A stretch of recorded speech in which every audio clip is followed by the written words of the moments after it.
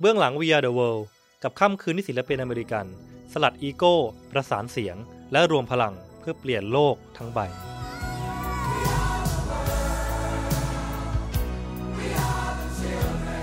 People Music We Are the World ค่ำคืนเขย่าวงการเพลงที่เปลี่ยนโลกทั้งใบไปตลอดกาล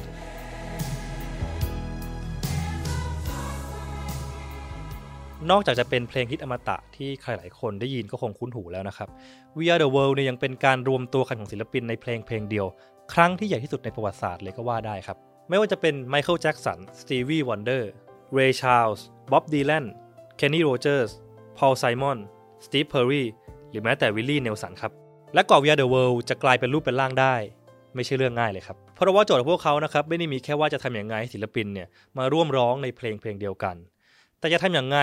ให้สามารถอัดศิลปินทุกคนให้เสร็จภายในคืนเดียวด้วยและนี่คือเรื่องราวของบทเพลงที่เกิดขึ้นมาเพื่อโลกใบนี้ครับ We Are the World There comes a time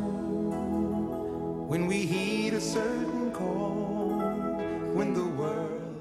ไอเดียของ We Are the World นะครับเริ่มต้นขึ้นจากแฮร์รี่ เบลาฟอนเต้ศิลปินและนักเคลื่อนไหวทางสังคมหลังจากที่เขาได้เห็นโปรเจกต์ที่เกิดขึ้นในประเทศอังกฤษอย่างดูเรโนวิสคริสต์มาสที่ทำขึ้นมาเพื่อช่วยเหลือปัญหาความอดอยากในประเทศเอธิโอเปียครับแฮร์รี่ เบลาฟอนเต้นะครับก็เลยรู้สึกว่าอยากจะมีโปรเจกต์การช่วยเหลือแบบนี้ครับเกิดขึ้นจากสหรัฐอเมริกาบ้าง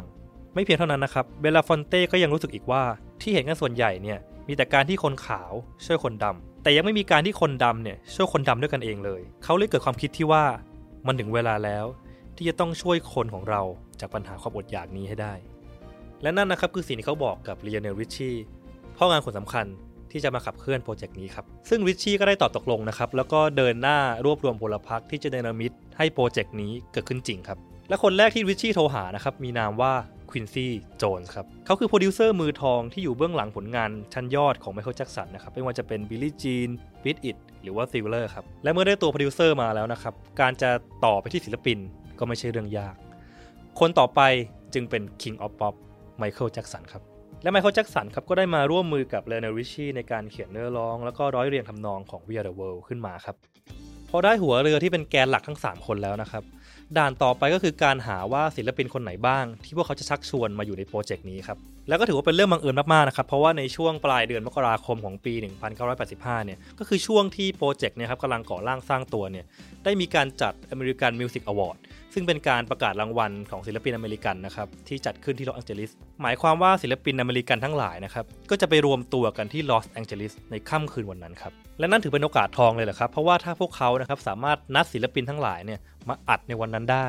ก็จะประหยัดต้นทุนในด้านของคิวแล้วก็การเดินทางเนี่ยไปอย่างมโหฬารเลยทีนี้พวกเขาก็เลยเช็คครับว่าใครจะไปที่งานในวันนั้นบ้างแล้วก็ชักชวนคนที่ไปที่งานในวันนั้นเนี่ยไปร่วมร้องในโปรเจกต์นี้ซะเลยและถ้าพวกเขาเลือกที่จะใช้วิธีนี้นะครับก็หมายความว่าพวกเขามีเวลาอัดเพลงนี้แค่คืนนั้นเพียงคืนเดียวเท่านั้นครับและความบันเทิงของการอัดครั้งนี้จึงบังเกิดขึ้นครับ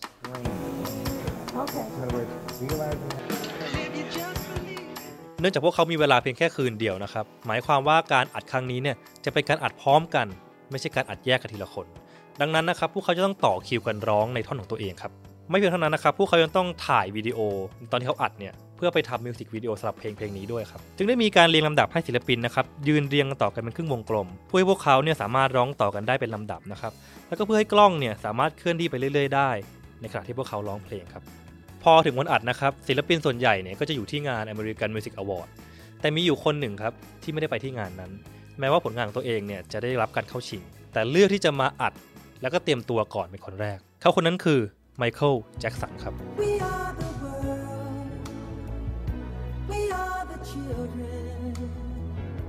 ในขณะที่คนส่วนใหญ่นะครับไปร่วมงานก่อนแล้วก็จะตามไปที่สตูดิโอเนี่ยในภายหลังแต่ไมเคิลแจ็กสันครับเลือกที่จะไม่ไปร่วมงานและมุ่งตรงไปที่ห้องอัดในทันทีซึ่งควินซี่ โจนส์เนี่ยโปรดิวเซอร์ก็อยู่ที่นั่นด้วยครับไมเคิลแจ็กสันนะครับจึงได้เป็นคนแรกที่ได้อัดท่อนของตัวเองครับพอถึงเวลา 3 ทุ่มนะครับงาน American Music Award เนี่ยก็ได้จบลงศิลปินทั้งหลายก็ทยอยเดินทางมาที่สตูดิโอครับและในระหว่างที่รอนะครับควินซี่ โจนส์ก็หยิบกระดาษมาแผ่นนึงเขียนข้อความหนึ่งที่กระดาษแผ่นนั้นนะครับแล้วก็เอามันไปแปะไว้ที่หน้าห้องอัดครับและนี่คือข้อความที่เขาเขียนครับ Check your ego at the door หรือแปลว่าทิ้งอีโก้ของคุณไว้ที่หน้าประตูนี้พอศิลปินมาถึงนะครับพวกเขาก็จะทยอยเข้าไปที่ห้องอัด โดยมีพวกเขาคนเดียวเท่านั้นที่เข้าไปได้หมายความว่าไม่ว่าจะเป็นบอดี้การ์ดผู้ติดตามหรือผู้จัดการเนี่ยไม่สามารถเข้าตามไปได้มีเพียงเขาคนที่ร้องเท่านั้นที่เข้าไปได้ครับและการอัดก็เริ่มต้นขึ้นตอนเวลา 4 ทุ่มครับซึ่งการจะคุมศิลปินกว่า40ชีวิตในห้องอัดเดียวเนี่ยไม่ใช่เรื่องง่ายเลยครับLionel Richieนะครับเล่าว่าบรรยากาศในห้องเนี่ยเหมือนกับห้องเรียนอนุบาลเลยโดยมีควินซี่โจนเนี่ยเป็นครูผู้คอยควบคุมครับหมายความว่าเวลาทำอะไรสักอย่างหนึ่งนะครับควินซี่โจนต้องพูดออกใหม่แล้วก็พูดออกใหม่หลายรอบด้วยกว่าเขาจะฟังกันนะครับเพราะว่าคนมันเยอะมากแต่อย่าลืมนะครับพวกเขามีเวลาแค่คืนนี้คืนเดียวเท่านั้นเพราะฉะนั้นทุกวินาทีมีค่าครับซึ่งความวุ่นวายเนี่ยนะครับก็ไม่ได้หยุดอยู่แค่นั้นนะครับเพราะว่าตลอดการอัดเนี่ยมีปัญหาผุดขึ้นมาตลอดยกตัวอย่างเช่นในตอนที่พวกเขากำลังอัดท่อนฮุกที่เป็นท่อนประสานเสียงเนี่ยนะครับก็มีการถกเถียงกันในเนื้อร้องที่ว่ามันร้องอย่างนี้จริงหรือเปล่าซึ่งท่อนที่ว่าก็คือท่อนที่ร้องว่า We are the world we are the children we are the ones who make a brighter day so let's start giving ปัญหาอยู่ที่คำว่า brighter ครับคือก่อนหน้านี้นะครับตอนที่เขียนเพลงเนี่ยก็มีการถกเถียงกันระหว่าง Lionel Richie กับ Michael Jackson ว่าไอ้คำนี้จะใช้ว่าเป็น brighter หรือ better ดี Richie นะครับคิดว่าใช้คำว่า better เนี่ยมันดีเพราะมันตรงดีเราต้องการโลกใบนี้ที่ดีกว่าเดิมแต่ Michael Jackson เนี่ยคิดว่าคำว่า brighter มันดีกว่าเพราะว่ามันสละสลวยมากกว่ามันเข้ากับมูดเพลงมากกว่าแต่ประเด็นคือการถกเถียงตอนนั้นเนี่ยมันยังไม่จบหมายความว่าก็ปล่อยไปก่อนไม่ได้เคาะว่าเอาอันไหนแน่พอตอนอัดจริงปัญหานี้เลยตามมาครับซึ่งตอนแรกใช่ไหมครับอาจจะมีคน2คนเถียงกันว่าเอาแบบนั้นกับแบบนี้แต่พออยู่ในห้องที่มีคน40กว่าคนเนี่ยรอร้องคอรัสในท่อนนี้อยู่เนี่ยความเห็นจึงเป็นกว่า40ความเห็นเลยครับว่าฉันน่ะร้องแบบนี้ดีกว่าคำนี้ดีกว่าคำนั้นดีกว่าแล้วการถกเถียงครั้งนี้นะครับมันก็ออกทะเลไปถึงขั้นที่ว่า Stevie Wonder นะครับเสนอว่าให้ร้องท่อนนี้เป็นภาษาสวาฮิลีไปเลยสวาฮิลีคือภาษาหนึ่งนะครับที่ใช้ในภูมิภาคแอฟริกาครับซึ่งถ้าเป็นภาษาสวาฮิลีนะครับไอ้ท่อน We Are The World เนี่ยมันก็จะร้องว่าอูลิเวงกูลาโตโตหรือแปลว่า We Are The World นั่นเองครับแล้วกว่าจะอัดเซสชั่นคอรัสเสร็จกว่าจะเถียงกันได้ว่าเป็น brighter หรือ better กว่าจะพักเบรกกว่าจะนู่นกว่าจะนี่ก็ปาเข้าไปตี4แล้วครับแต่อย่าลืมว่าแค่ท่อนคอรัสยังไม่จบครับยังมีร้องท่อนเดียวอีกหมายความว่าท่อนเดียวนี้เริ่มตอนตี4คำถามต่อมาคือจะเสร็จเมื่อไหร่พอถึงเวลาอัดท่อนเดี่ยวนะครับตอนตี4เนี่ยพวกเขาก็จะมายืนเป็นครึ่งวงกลมแล้วก็ต่อคิวกันร้องไปเรื่อยๆเหมือนที่เราเห็นกันในมิวสิกวิดีโอนั่นแหละครับพอทุกอย่างเรียบร้อยแล้วนะครับทุกคนก็ล่ำลากันทีมงานก็เก็บของLionel Richieเนี่ยเล่าว่าตอนที่เขานะครับเดินจากห้องอัดเนี่ยออกมาข้างนอกเนี่ยแสงตะวันก็สาดเข้าตาเขาดูนาฬิกา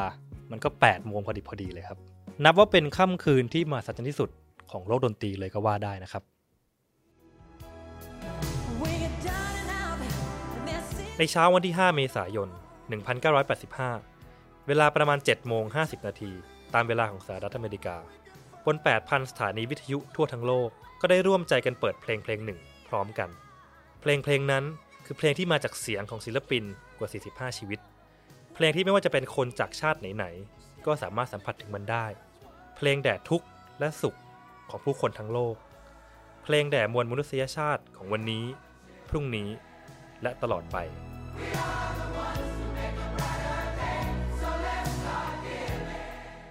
หลังจากที่ซิงเกิล We Are The World นะครับวางขายก็ช่วยระดมทุนไปกว่า$8 ล้านซึ่งนั่นคือเงินในสมัยนั้นนะครับถ้าตีเป็นสมัยนี้เนี่ยก็จะประมาณ$16 ล้านเลยแหละครับไม่เพียงเท่านั้นนะครับ We Are The World ก็ได้กลายเป็นหนึ่งในเพลงฮิตและไอคอนิกที่สุดตลอดกาลเพียงแค่ในสุดสัปดาห์แรกเนี่ยก็สามารถทำยอดขายไปได้กว่า1 ล้านแผ่นเลยทีเดียวครับแต่ We Are The World ก็ไม่ได้หยุดแค่วันนั้นครับเพราะว่ามันก็ยังช่วยระดมทุนจากวันนั้นมาถึงวันนี้เรื่อยมาภายหลัง We Are The World ไม่นานนะครับในปีเดียวกันก็ตามมาด้วยคอนเสิร์ตรวมศิลปินระดมทุนที่ยิ่งใหญ่ที่สุดในประวัติศาสตร์อย่าง Live Aid ครับแฮร์รี่ เบลฟอนเต้นะครับผู้ริเริ่มคนสำคัญที่ทำให้โปรเจกต์นี้เนี่ยเกิดขึ้นมานะครับเคยบอกเอาไว้ว่าเมื่อศิลปินทุกคนรวมพลังกันและทิ้งอีโก้ไว้ข้างหลังเพื่อช่วยเหลือผู้คนบนโลกที่ด้อยโอกาสมันจะสร้างอิทธิพลที่ยิ่งใหญ่อย่างมากเราจะเป็นหนึ่งเดียวกันอย่างแท้จริงเพราะพวกเราทุกคนต่างก็ต้องการกันและกันและนั่นคือเรื่องราวของค่ำคืนมหัศจรรย์ที่ให้กำเนิดบทเพลง We Are The World นะครับถ้าสนใจเนื้อหาเพิ่มเติมเนี่ยผมแนะนำให้ไปดูภาพยนตร์สารคดีเรื่อง The Greatest Night in Pop นะครับที่อยู่ใน Netflix ตอนนี้ครับและสามารถติดตาม People Music ได้ในทุกแพลตฟอร์มของ The People นะครับสำหรับวันนี้ สวัสดีครับ